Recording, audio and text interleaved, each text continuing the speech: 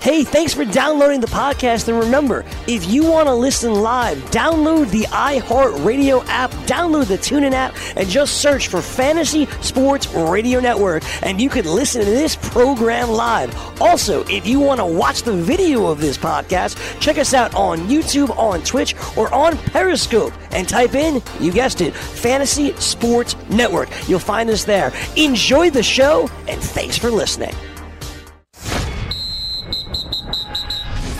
Scout Fantasy Sports. All right, everybody, it's Dr. Roto. Get out the insurance cards. Get out the copay. The office is open, my friends. Adam Ronis, T-minus 22 hours? 21 hours? 23 hours? 23. 1 p.m. is the first game tomorrow. Yeah. Used to be, when you were a kid, did you ever take off that first day to watch the games? Did you ever go to opening day and miss school? Probably. I mean, usually it was Monday afternoon, so I usually attend most home openers for the Mets. I haven't gone to as many over the last few years, but yeah, it was always a big deal for me going to opening day. Just, that first game, hopefully the weather's nice, the energy of the crowd, and obviously optimism for most teams, although a lot of teams this year don't have it, but certainly optimism for the Mets to start the year.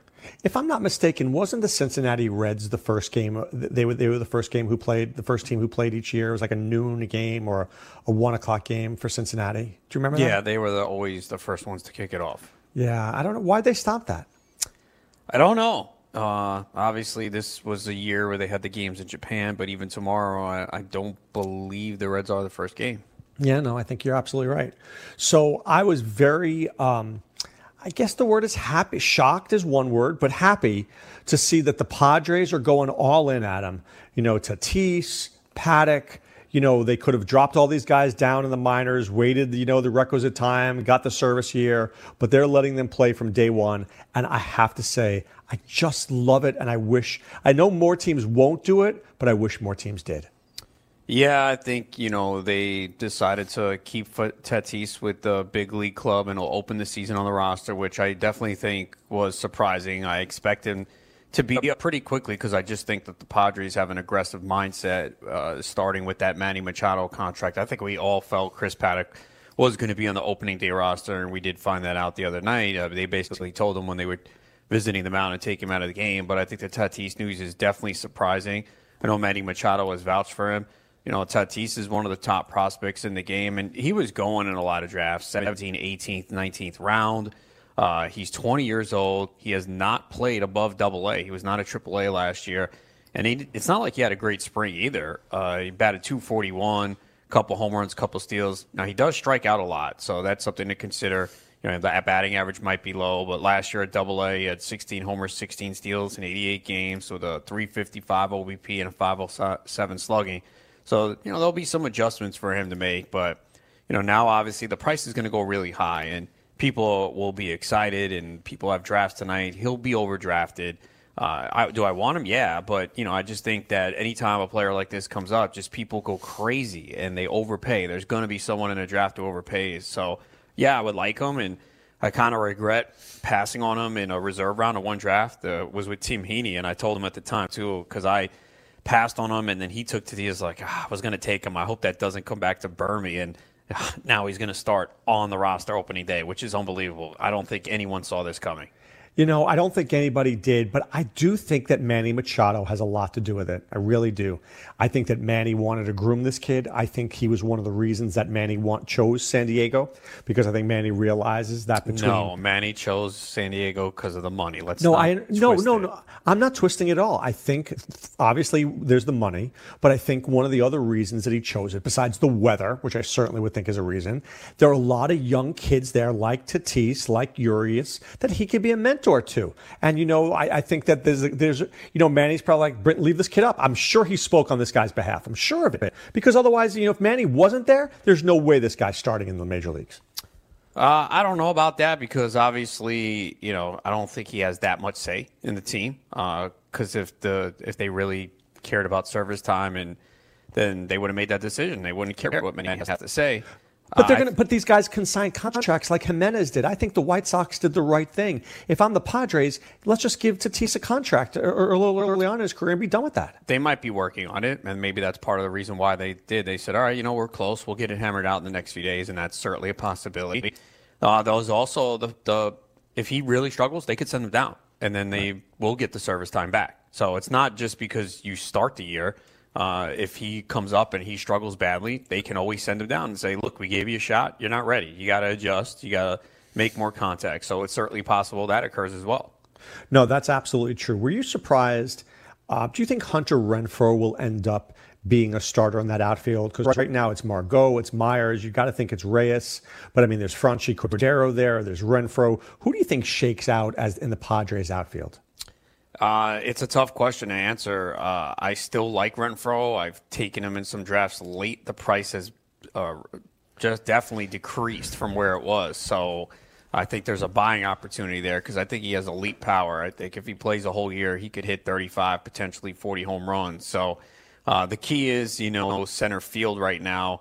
Who can give him the best defense? Cordero's got good pop and speed, but he's just so inconsistent defensively. You'll see him make a good play, and then he gets an awful jump on the ball. So I think that's going to hurt him. We know Myers is going to play every day. I think Myers and Renfroe play every day, and then I think they kind of rotate between Cordero, Reyes, and Margot. And I actually think Margot might be a guy that doesn't get as many at-bats as people think. But, it's something. Do you think Margot gets more gone in the trade market?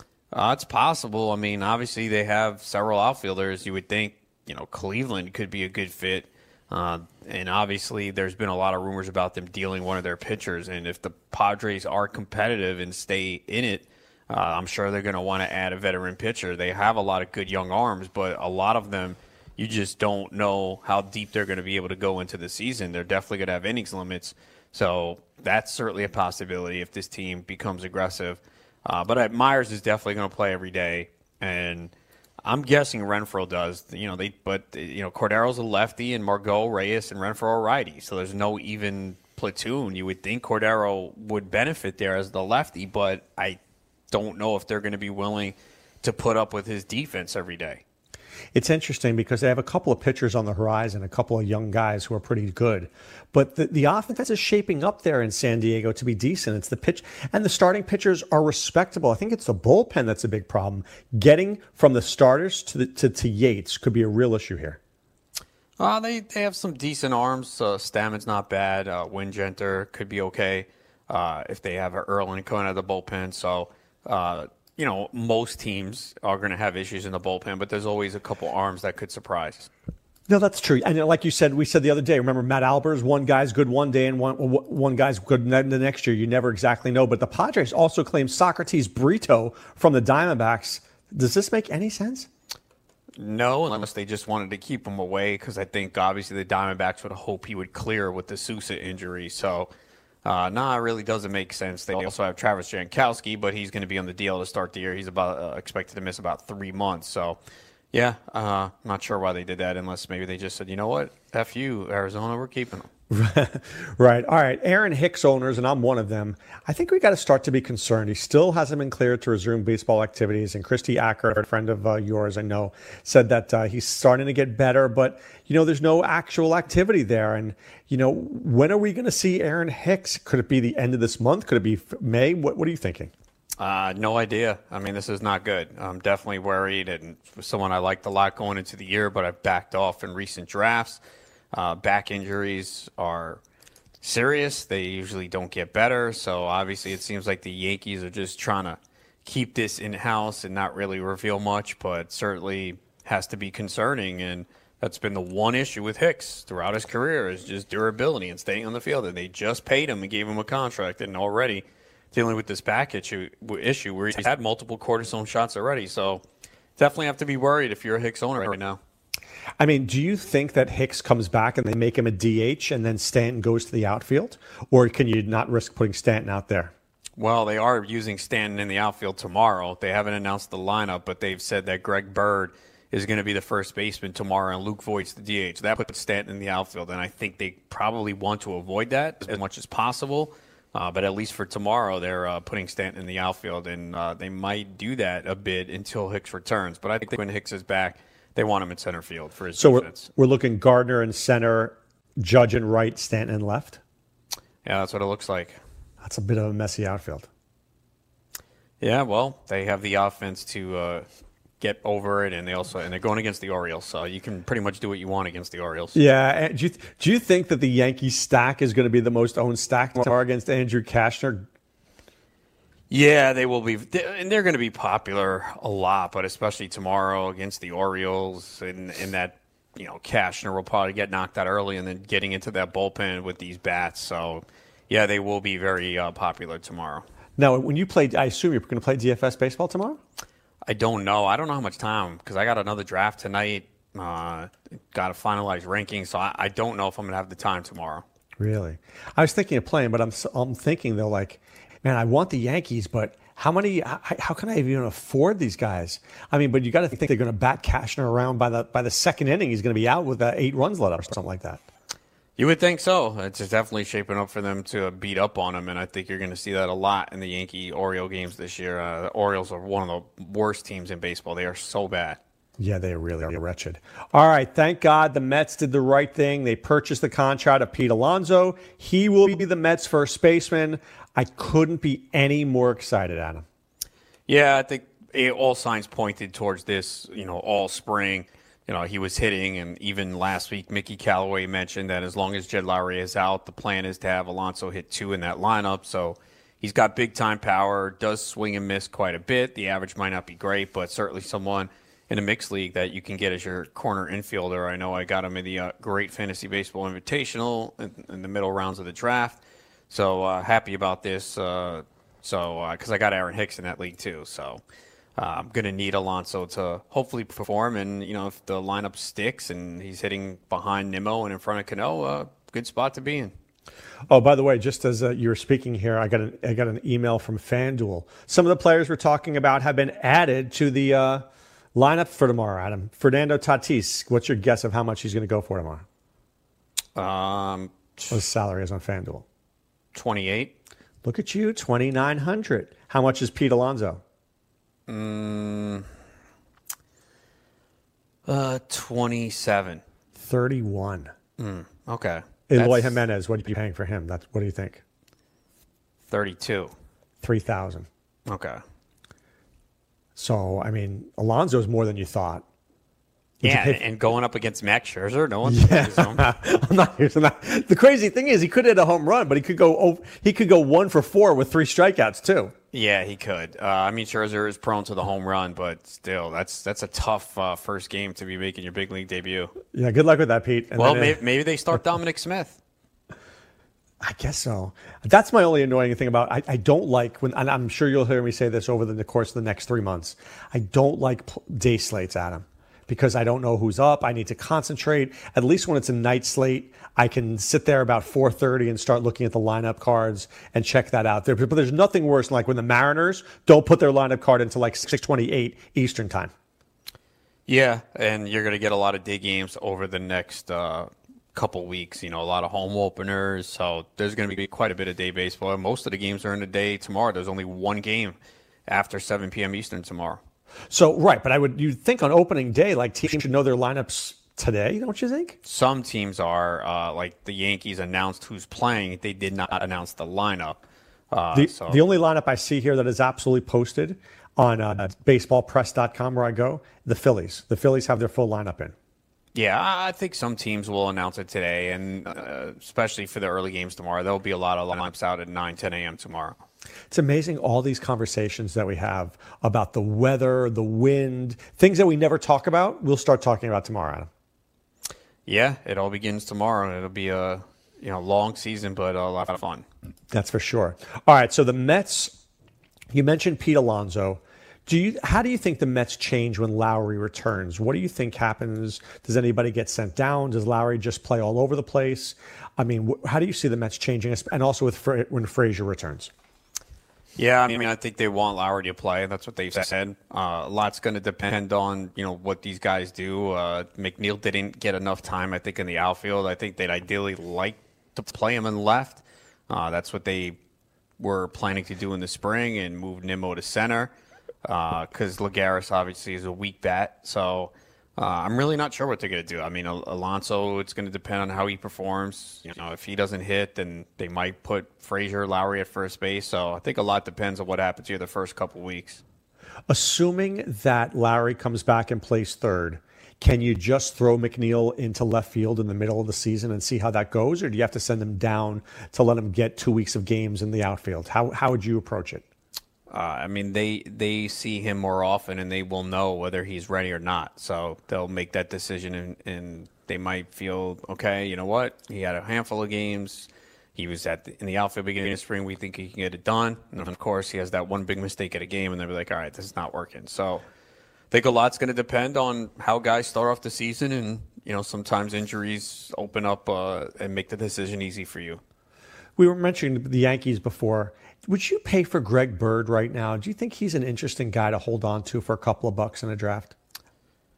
He's like a last at the end of the reserve rounds. You know, I still have doubts about him staying healthy, and he's pretty much a power guy, not much average. So, yeah, he can hit home runs in that lineup, but I'm not really enthralled with him because there's always the chance that he doesn't get a ton of at-bats.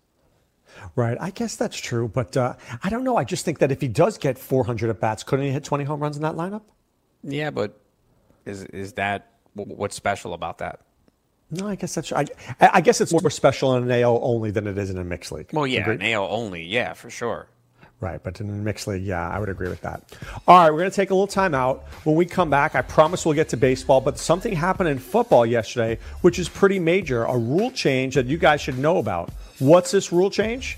We will discuss what it is when Scout Fantasy Sports returns right after this.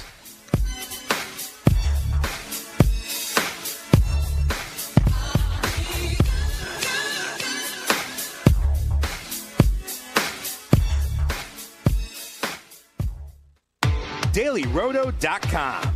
Learn from the game's best DFS players. We don't just give you premier advice, we play every day. All major sports, all year round, we never stop. Industry-leading DFS tools and custom projections. And now, the DailyRoto.com Optimizer. In minutes, build and optimize lineups for cash games and tourneys. Learn from the game's best DFS players. Join DailyRoto.com. What's your IRS problem? Do you owe back taxes?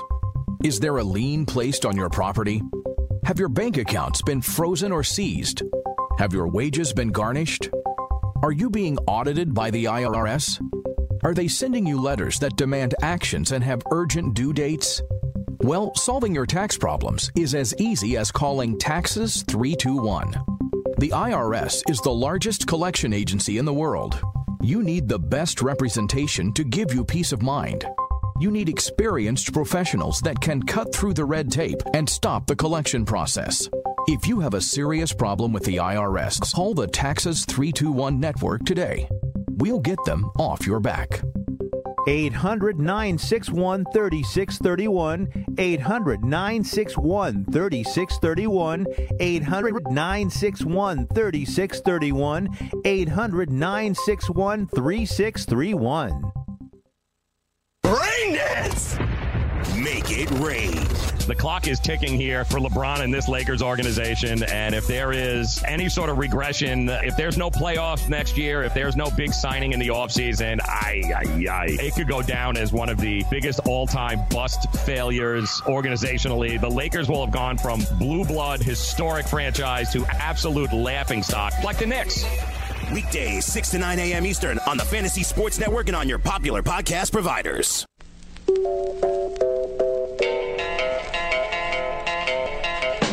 All right, we're back for Scout Fantasy Sports. Dr. Roto here along with Adam Rotos. And remember, guys, need you to go to scoutfantasysports.com, okay? And enter the promo code BATS50. We'll get you 2 months off your first 2 months, 50% off your first 2 months at scoutfantasysports.com. And, of course, at Scout DFS, Ronos, I'm getting excited. Got to check out, I haven't checked out the optimizer yet for tomorrow. I think I'm going to do that later. Yeah, always good to give it a roll and see what it gives you. I know yesterday for basketball, like Jason Tatum, I really didn't. Tatum had a good game.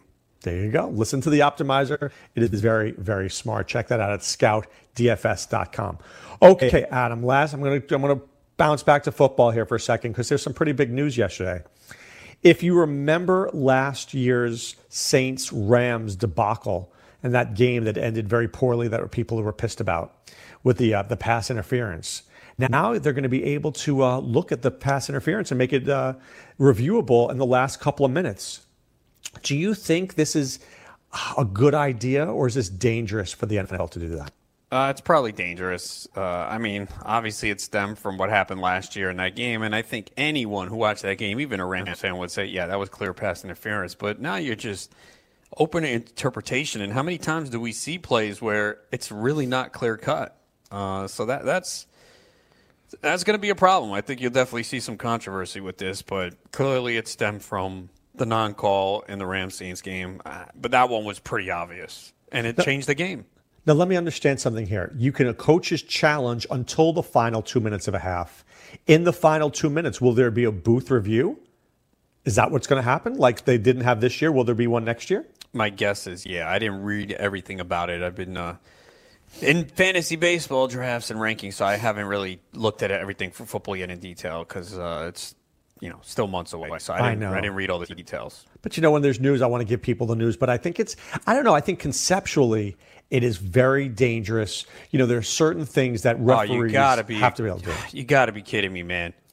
Breaking news here. Francisco Lindor hurt his left ankle while running the bases on Tuesday. Come on, man. So he'd made almost a full recovery from his calf strain, and now this. Yeah. MRI today. Indians should have an update soon. Great. I thought I got a nice value in Tout Wars at pick 29. You did get a nice value in Tout Wars at pick 29. Not right now. I mean, geez. So let's see. An acute ankle sprain. I would think, we want it to be lower instead of higher, Adam, because if it's high ankle sprain, that's bad. So we're going to hope for 2 to 4 weeks? I guess at this point. I mean, obviously it seemed like the calf was fine, but this is not good news here. This is not good news. But that's breaking news there. But I don't know, when taking Lindor, was there ever a time that you thought that he should still be a first-round pick? No, I thought he was a second-round pick. I think, maybe as we got closer to the season and the news was good, that maybe you could have moved him up and said, okay, I feel good about it now. Because I think a lot of people had him as the third overall pick for a good period of time. And again, all the news was positive. He said he wanted to go opening day. And then obviously this happens now. So definitely a disappointment. And I wish that, some sites would be a little bit more quicker with putting guys on the deal. I know a lot of it has not been officially announced yet. We're starting to see it come out today. But I know many leagues can't do moves till Sunday anyway for weekly leagues. But, I think it would help to get these guys on the deal a little bit quicker. Well, I think that there's a way to do that. I wouldn't mind having no moves at all until Sunday. I think I would prefer that so let me just explain to people out there what's going on. Adam and I are in leagues right now where you can make moves tonight, in fact. So I'm in the FSTA and in Tout Wars, we can make moves tonight. But what's happening is in our leagues, we can't move our guys to the DL because the site itself hasn't placed these guys on the DL yet. So the only thing we can do with them is put them on the reserve or cut them or start them when we'd really like to put them on the IR, which we can't do. So my thought here is, why not just wait and have it on Sunday night? We all suck it up for 3 or 4 days, and then we're on an equal playing field. Because right now it doesn't feel so equal, Adam. Yeah, I mean, I know it's based on what the major league teams do, and a lot of teams have not made the transactions yet. They're just starting to come out. Like Matt Olson was placed on the deal today, but, I think the sites have got to be quick. Some sites are very good about it, of making the deal designation quickly, and others sometimes take more than a day. And I don't think that can be the case. If you want people to come to your site, you got to be able to make the move pretty quickly. Obviously, there's daily formats. Some leagues with first come, first serve. I don't play in any of those leagues, but I think they need to do a better job of just putting, once it happens, to do it quicker. By the way, anybody who plays in a first come, first serve league, I beg you to drop out of that league. because I will never do that anymore. There's nothing worse out. And then some dude who has no job, who's sitting there at home and just playing on his computer, and this guy sees the information, he's getting it at 2:16 p.m. when you didn't even look at your phone because you were in a meeting in your office. Yeah, I agree. And, I think it actually is an advantage for me. I'm near the phone and computer, doing this constantly. So it actually benefits me, and I still wouldn't want to do it, And I'm up late if there's any breaking news on the West Coast, but I still want to do it. It's just not fair. And, there are going to be times where I'm not available and some breaking news could happen and I'm not there, and it's not fair. So that's why Fab is the best way. That's what they do in the high stakes leagues where you get a budget, $1,000, and you blind bid once a week. I think that's the best way to do it. Everyone gets a shot because, just because you saw it first, doesn't mean that you should have the ability to get that guy. Now, I have to check on him. NFBC, is that tonight or is that Sunday? Sunday. Okay, so I don't have to worry about anything tonight. See, I just think that's smarter that way. Like I said, I think it's smarter to just all do it in one thing, because this way it's a mess. Like I can cut Steven Souza, but I can't cut Jesus Luzardo. I really want to put him on the IR, but I can't do it yet. Yeah, so again, I have the same situation. I got Lindor, Olsen, and Sano, and they just placed Olsen on the DL today. So, the deadline's 8 p.m. Eastern, so I don't know if it's going to change by then. And obviously, with a short week, and, I got 3 bats on my bench, and one of them is Dustin Fowler, who was sent down. So I'm going to have to drop him, pick someone up, and I'm going to be shorthanded in the spot for the next 4 days. And, so there's going to be other teams in the league that are probably in a similar situation. It just sucks. And unfortunately, there's, I guess, nothing they can do because technically a lot of these guys have not officially been placed on the DL just yet. I don't know why these teams are waiting, though. Like, Lindor is starting the season on the DL, and Gossman, and all these Luzardo, guys. Just do it. I mean, I guess they don't have to officially put in their moves till tomorrow. But I think just, these guys are not going to start the year. Just put them on the DL. Make it official. Now, the Indians, there was concern that Jose Ramirez was not going to be ready from opening day, but it looks like he will be. Yeah, it looks like a crisis was averted there. He was carted off the field after fouling a ball off his left leg on Sunday. Everyone started to panic. I'm sure there might have been some drafts going on at that time where maybe he slipped a little bit to potentially late second round. And some teams probably got a nice value there because it looks like he should be good to go opening day. I think the Cleveland, there's no Kipnis, no Lindor. Ramirez is certainly not going to steal any bases probably the first couple of days of the season. You got Bradley Zimmer, who's still out. I think the Indians are a shell of the team that they're going to be in a few weeks. Yeah, and the PECOTA projections have them winning 97, which I don't see how that's possible. The pitching staff is good. The pitching staff, I think, is the best 5 in baseball. I mean, you got Mike Clevenger, who's there 4 by many people, and he is going in the 4th, 5th round of fantasy drafts as the 4th pitcher off the board for the Indians. So that goes to show you how good the staff is. But they have a lot of question marks offensively, especially to start the year. And if this Lindor news isn't good and he misses a month, that's really going to hurt this team.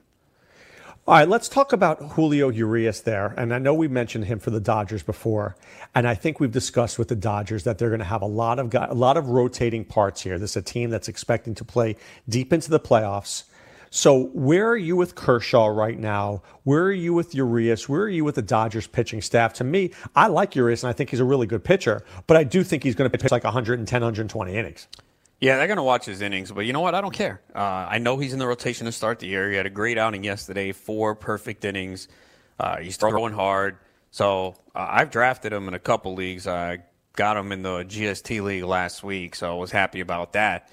And, originally I was like, maybe he'll just be a guy that I put in there and, he'll come in and get some relief opportunities. But he's going to start the year in the rotation. So I'll worry about the innings down the road. I'll just take advantage of what I can get right now. But I like pretty much all the Dodgers pitchers. Kershaw I've stayed away from. I mean, he has gotten cheap in drafts. And very cheap in drafts, Adam. Yeah, and it doesn't sound like he's going to miss much time. I'm still concerned for the long haul over the course of the season. So I have stayed away from him. Buehler's price is very high. I don't have him in too many leagues, but I have a lot of Ryu. I have a lot of Maeda. I have a lot of Stripling. So I like all those guys because I think sometimes people get scared. They're like, oh, they're only going to throw 140, 150. I mean, many guys are in that range, so I don't really care at all, and I will take them. Did you know there's a guy named Jeter Downs in the Dodgers organization? Yes. Would you name your son Jeter Ronis? Hell no. Not a chance. How about Benia Ronis? No. Would you rather name your son Jeter or Benia? Benia. Okay. I do that with my kids all the time. I'm like, would you rather your name be X or Y? And then they're like, no, definitely, we always joke about that. I think Jeter is a good name for your child, Ronis. I'm just throwing it out there. Never happened. Just throwing it out there. All right. Impossible. Kenley Jansen, are we worried about him, or is he as good as he's ever been? A little worried. He's coming off this heart surgery, seems to be okay. But he's still taken as one of the top 5 closers off the board in most drafts. So I'm not willing to pay that price. He should be fine. He's always been a solid pitcher. He had a good spring, 6 2/3, 7 strikeouts, 1 walk. So that's a good sign. I think early on his velocity was down a little bit, but he's just not the dominant closer he once was. We used to pencil him in for an ERA under 2 and 13, 14 strikeouts per 9, and that wasn't the case last year. A lot more home runs than we're accustomed to seeing. So he's fine, just not someone that I target. Still had very good numbers, though, last year, just not the dominant Kenley that we're accustomed to seeing, where he'd come in and you'd be like, the game's over. You don't feel that way anymore. Right. You used to. When he came in, you're like, man, this guy's so good. Let me give you a Dodger who I think is possibly underrated. Man, I've been waiting for Jacques Peterson to be good for years. But he should have an opportunity. I know Verdugo's there. Kike Hernandez is now going to be at the second base. Could Jacques and I get a chance to really win this job and keep it outright? He's going to have to hit lefties, and I don't know if he's going to get many opportunities to play against lefties. So, the power's there. He's hit at least 25 homers in 3 of the last 4 years. It did cut down on the strikeouts last year, but I just think the expectations were higher for him. This was a guy that stole a ton of bases in the minor leagues. We haven't seen it at the major league level.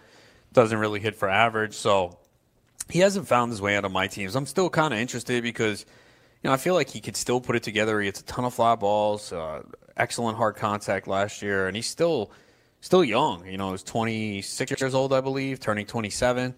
So there's still a possibility that he has a little bit more in his bat, but I just feel like they're probably not going to use him much against lefties, and it's going to be tough in a weekly league. If you can't make those changes on Friday like you can in the NFBC, it's going to be tough to rely on him as a regular piece of your team, especially in a 15-team league.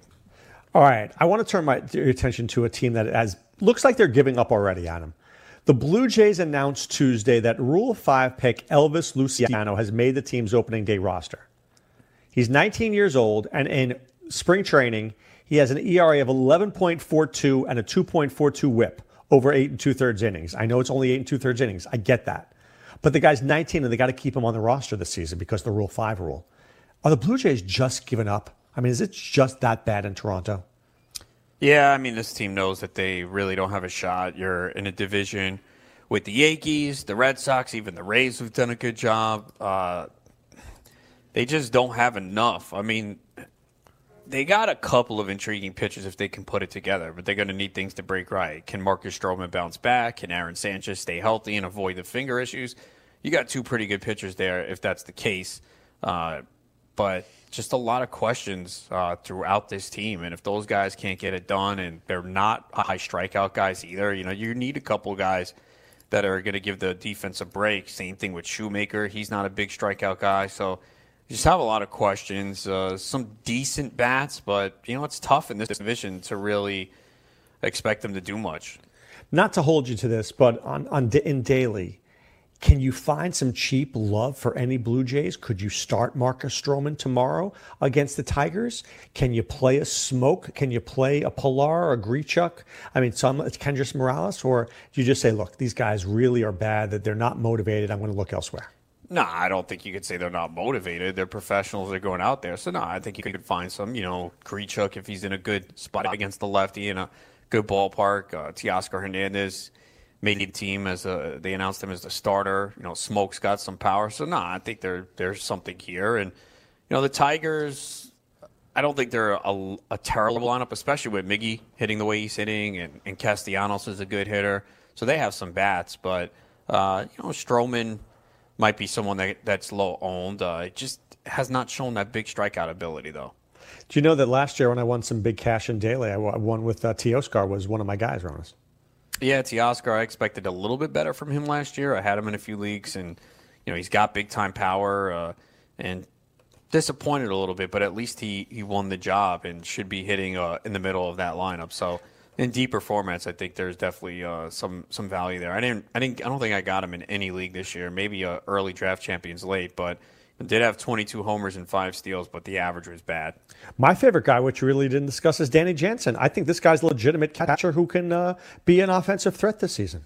Yeah, and everyone's drafting him that way, so it's not like he's a surprise. He's generally 7th, 8th catcher off the board. He's like the top guy in AL only with Salvador Perez out for the year, so everyone's kind of aware of Jansen. You can't really get him at a value. All right, just a quick note about Ken Giles. I mean, he didn't blow a save last year. I know it's a bad pitching staff. It's a bad team. Can you still draft a Giles thinking he can get 30, 35 saves this year? Absolutely. I mean, bad teams are going to create save opportunities too, and even if you think they suck, they're going to win, 70 games? And Giles was actually pretty good last year. It's just that I don't think he was a good fit for Houston. I'm surprised they brought him back after the World Series. I wanted no part of him last year, and it's a complete opposite this year. I want him because I don't think there's any pressure on him. He's the guy, and he's shown in the past that he can have some big-time seasons. So I know people remember him punching himself in the face, but I just think that's not going to be a problem here. I just think he needed to get out of Houston. It was clear they didn't have confidence in him. So I think he's definitely a top 12 closer this year. Look, I remember the days of years ago when Matt Harvey was the closer for the Florida Marlins back then, and he got like 40-something saves when the Marlins only won like 60 games at him. So you can have a good closer on a bad team and still have production. Yeah, it's no question about it. I mean, hopefully it's not a 100-loss team. It's a little bit more difficult, and there are going to be a couple teams that lose 100 this year. That is absolutely true. All right, we're going to take a little time out. When we come back, I'm going to ask Adam Ronis a very important question, which I'm going to tell him now so he can prepare for it. Does he have any regrets from all the drafts that he's done? Any regrets of players he doesn't have enough of, too much of? What would he have done differently? We'll both address that when Scout Fantasy Sports returns right after this.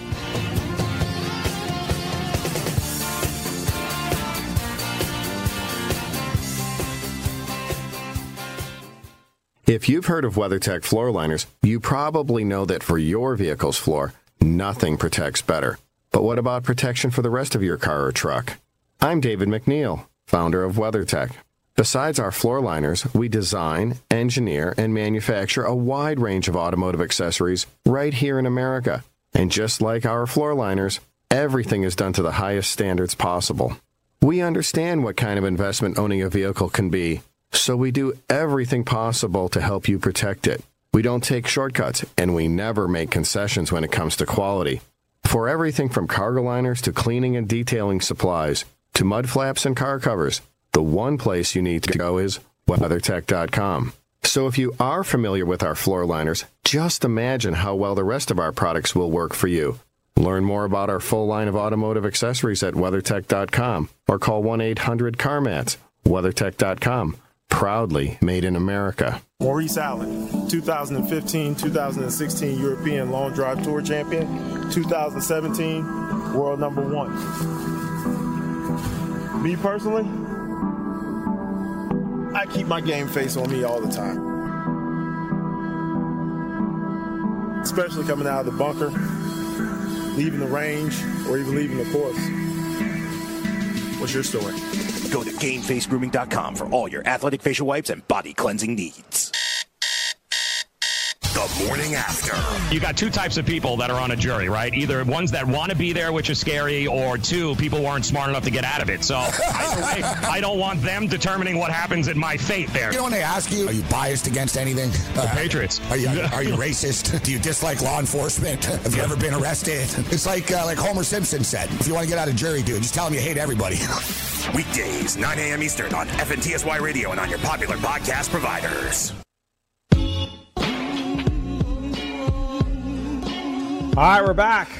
While your attention is focused on your college basketball brackets and the Sweet 16 NFL teams are focusing on the 2019 NFL Draft. And for serious fantasy football players, it's never too early to start prepping for the 2019 season. Roto Experts has you covered with their NFL 365 fantasy football package, including the best math-based seasonal projections and rankings available anywhere on the internet. Davis Maddock and the Roto Experts are providing dynasty, season-long betting, best ball, and NFL draft content every day of the year to give you an edge regardless of what type of fantasy football you play. Save 10% at rotoexperts.com with the promo code FNTSY. That's 10% off with promo code FNTSY. It's the NFL 365 fantasy football package only at rotoexperts.com. All right, Rona, so you've had, 72 drafts in the last 3 weeks? Yeah, and I got one more tonight. So in all your drafts, do you have any regrets in terms of, I wish I had more shares of this player, maybe I have too many shares of that player, if I had to do it again, I would have done this? Any retrospective look from Adam Ronis back at his drafts? Yeah, I was hoping to get at least one share of Miguel Cabrera. He's had a great spring, and I have no doubt that he can hit. It's all about health, but the price has been pretty cheap, and to get a guy that can hit 310, even if the power's not elite at corner infield spot, I kind of would have liked to get at least one share of him in case he does stay healthy. I would have liked to gotten Jordan Hicks because I think if he does get the closer job, he can really dominate. He's had a really good spring, a lot more movement on the slider. Obviously, some pitchers. I love Trevor Bauer. I think he could win the Cy Young. For me, it's between him and Garrett Cole this year. And I would have liked to gotten him a little bit more, but obviously you got to pay up for that. And I'm trying to think. Victor Robles only got one share. I think he could be really good. Michael Conforto, I think, is going to hit 40 home runs this year. And I don't think I got him in too many leagues. Maybe I might only have him in like a Scout Draft Champions League. His price was higher than I thought.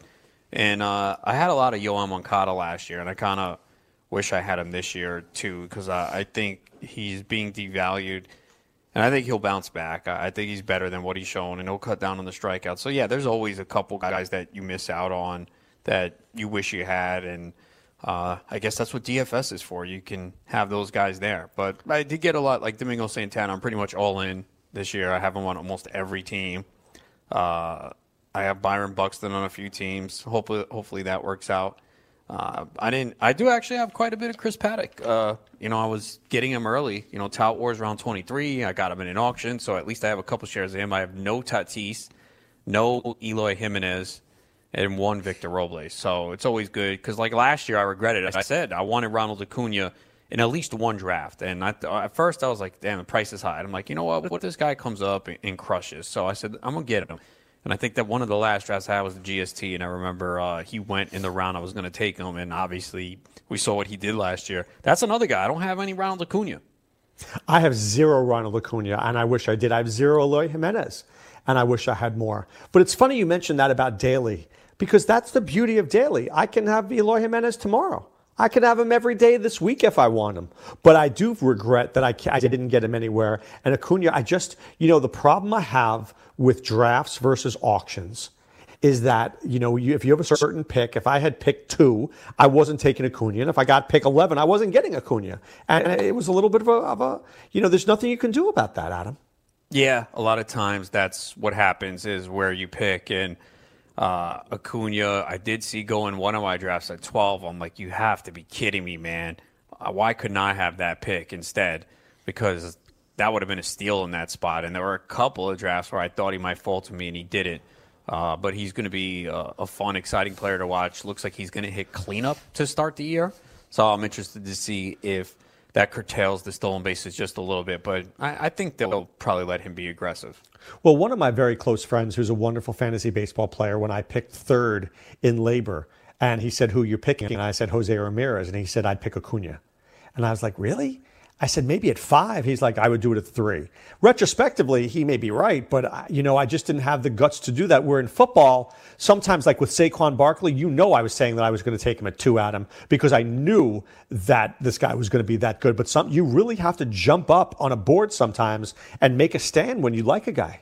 Well, I hate the 3 pick because I think you can get a guy at 3, and then in other drafts he can go 10, 11, 12, and it's exactly what happened. We've seen J.D. Martinez go 3. I saw him go 12 in a draft. Acuna, same thing. Seen him go 3, 4. I've seen him go to 12. Yelich, the same thing. I've seen him go 3. I've seen him fall to 10. So I really hate that 3rd pick because there's, to me, not a huge difference between 3 and 10, 11, 12. Like, a lot of times you're like, okay, yeah, I kind of like the guy better at 11 or 12. So I think the 3 pick this year, it sucks. Well, I mean, do you always feel that way, or just maybe this year? Because now, if Lindor was healthy, right, and Lindor never got injured, you'd feel pretty good about the 3rd pick, wouldn't you? I think I would. Yeah, I probably would, but I did feel that way last year. You know, everyone was on Trey Turner at 3, and I didn't. You know, like, I had an opportunity in tout to take the 3rd pick, and I didn't. I said, I'm going to take 10, and Mookie Betts made it back. And the same thing, I tried to make a trade in the draft last year. I was trying to get up to 8 because I'm like, Mookie Betts can fall to 8. I'll take Mookie Betts at 8 instead of. I took him at 8 in the FSTA draft. Yeah. Yeah, I took him 8 in the great. No, I forgot. I took him in the Great Fantasy Baseball Invitational last year in the mid-first round. I took him in Tout Wars mid-first round. I took him in a Scout 44 last year, like at 10, and then I went 3 pitchers. So, like, last year, I was like, all right, people are undervaluing Betts because he's coming off a down year. And obviously it worked out. But, yeah, I just think a lot of those guys in the mid-first round, to me, there's not a huge difference. I really don't see a huge difference between Acuna, Yelich, J.D. Martinez, Arenado, all those guys. I don't see a huge difference. It really depends on whether you feel one player is superior to the others, how you want to build your team. There's a lot of people, especially in a high-stakes league where you're playing for an overall, they want to get some stolen bases out of their first-round pick. So that's why they're off J.D. Martinez, off Arenado. Others will take Turner because they want the speed, but I worry about the lack of power and RBIs in that spot from him. But I think there's so many different ways you can go, and I'd rather avoid having to make that decision at 3. Let the board pick it out for me, and I'm sure I'll be happy with whoever I get at 8, 9, 10. Well, it's funny because in the draft I did with Andy the other night, we had the number 10 pick. We got Arenado at 10. I think we were actually shocked. Not that look, you can go 100 different ways, but I've never seen Arenado fall to 10. I mean, not when you got a guy who's a 4-category superstar. Yeah, and I think that's what it is. I think sometimes people are over-analyzing it because you're getting 4 great categories from Arenado, and he plays in Coors Field, half his game at Coors. So people just want the stolen bases, and you're not getting any from Arenado. But especially at pick 10, just take him and then, figure out the steals after that. It's not like you only get one shot to get a guy with steals. So someone's going to let the 4-category guys drop. Same thing with J.D. Martinez. I think that's why you see him fall in some drafts too, because he doesn't supply the speed. But what if this guy hits 320 again with 40, 100? I know there's some question with the health, but this guy's hit 40 home runs 2 years in a row. 2 years ago, he did it in like 119 games. I think it's pretty clear this guy's an elite hitter.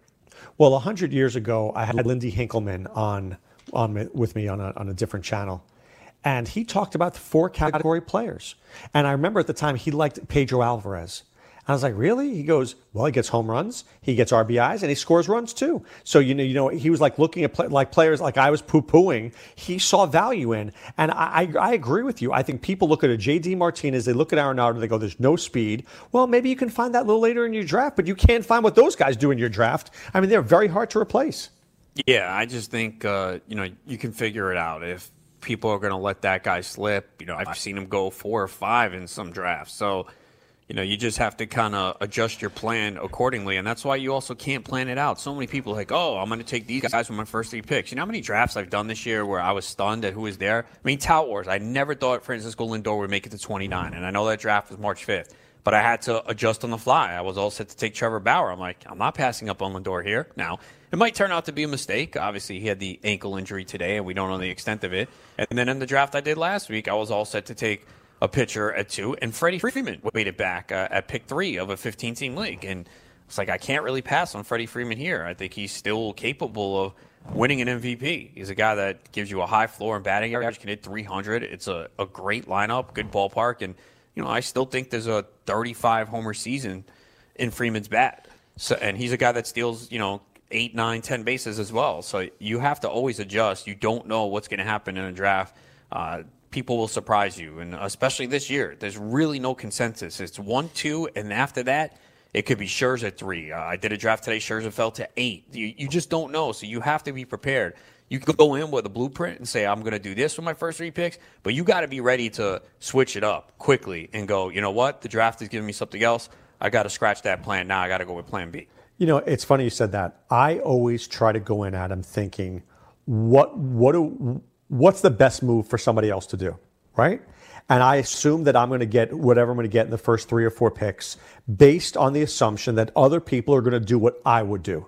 Right? And then and then what happens inevitably is that doesn't happen because not everybody would do what I would do. We're all different people. We all have different ideas. I mean, I sat in a football draft this year with some dude who took Larry Fitzgerald in round 2. I almost lost my lunch. I was like, you got to be kidding me. In a million years, I wouldn't have done that. So I always try to think, what would I do? And that way I look at it from that point. And then as things unfold in a draft and opportunities exist, you've got to be able to pounce on them. Yeah, and there's, again, it depends on the room, but I've seen some NFBC drafts where I was like, what the hell is going on here? Like, what is this guy doing? So you have to just be prepared. There's going to be a curveball thrown your way.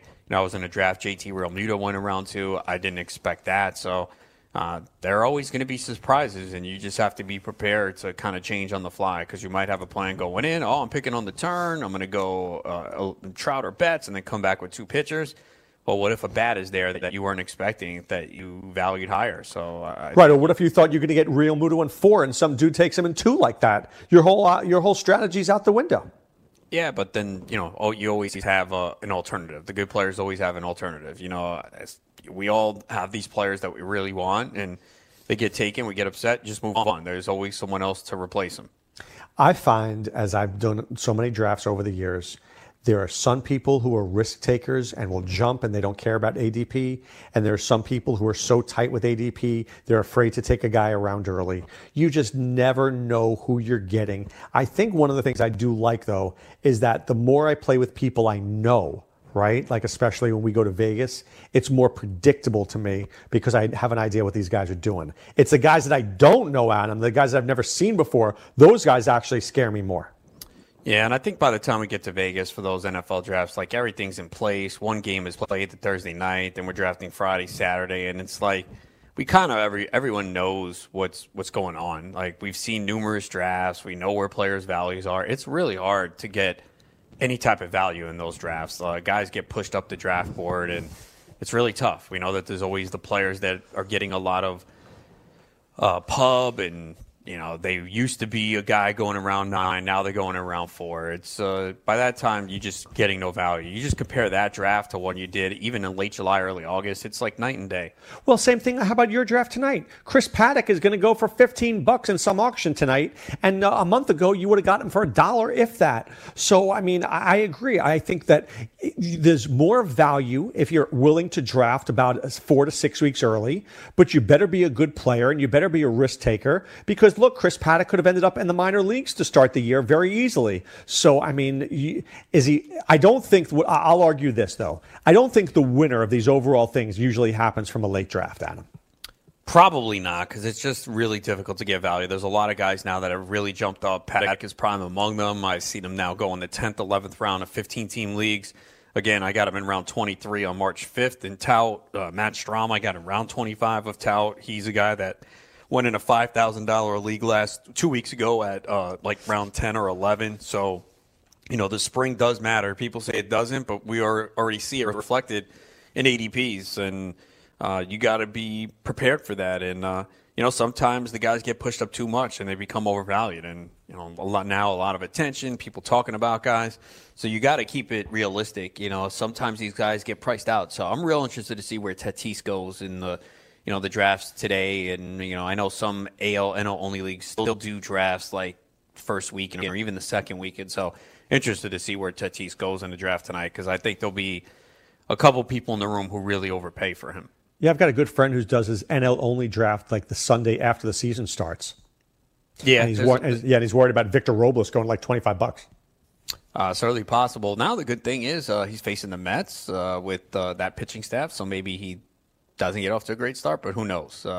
If he does and is running wild, because we know you can run on Thor, maybe the price does go up. And He was pretty good, not value, but he was at a good price for most of the season because I think people were worried about Harper coming back and what they would do for Robles. And I think people forget Robles was going to be the guy that got called up last year, and he was hurt, and Soto came up instead. And obviously, what Soto did was unbelievable.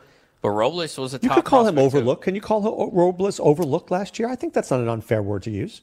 Last year? No, in general, because you had Soto and you had Harper. I think Robles was a little overlooked on the Nationals.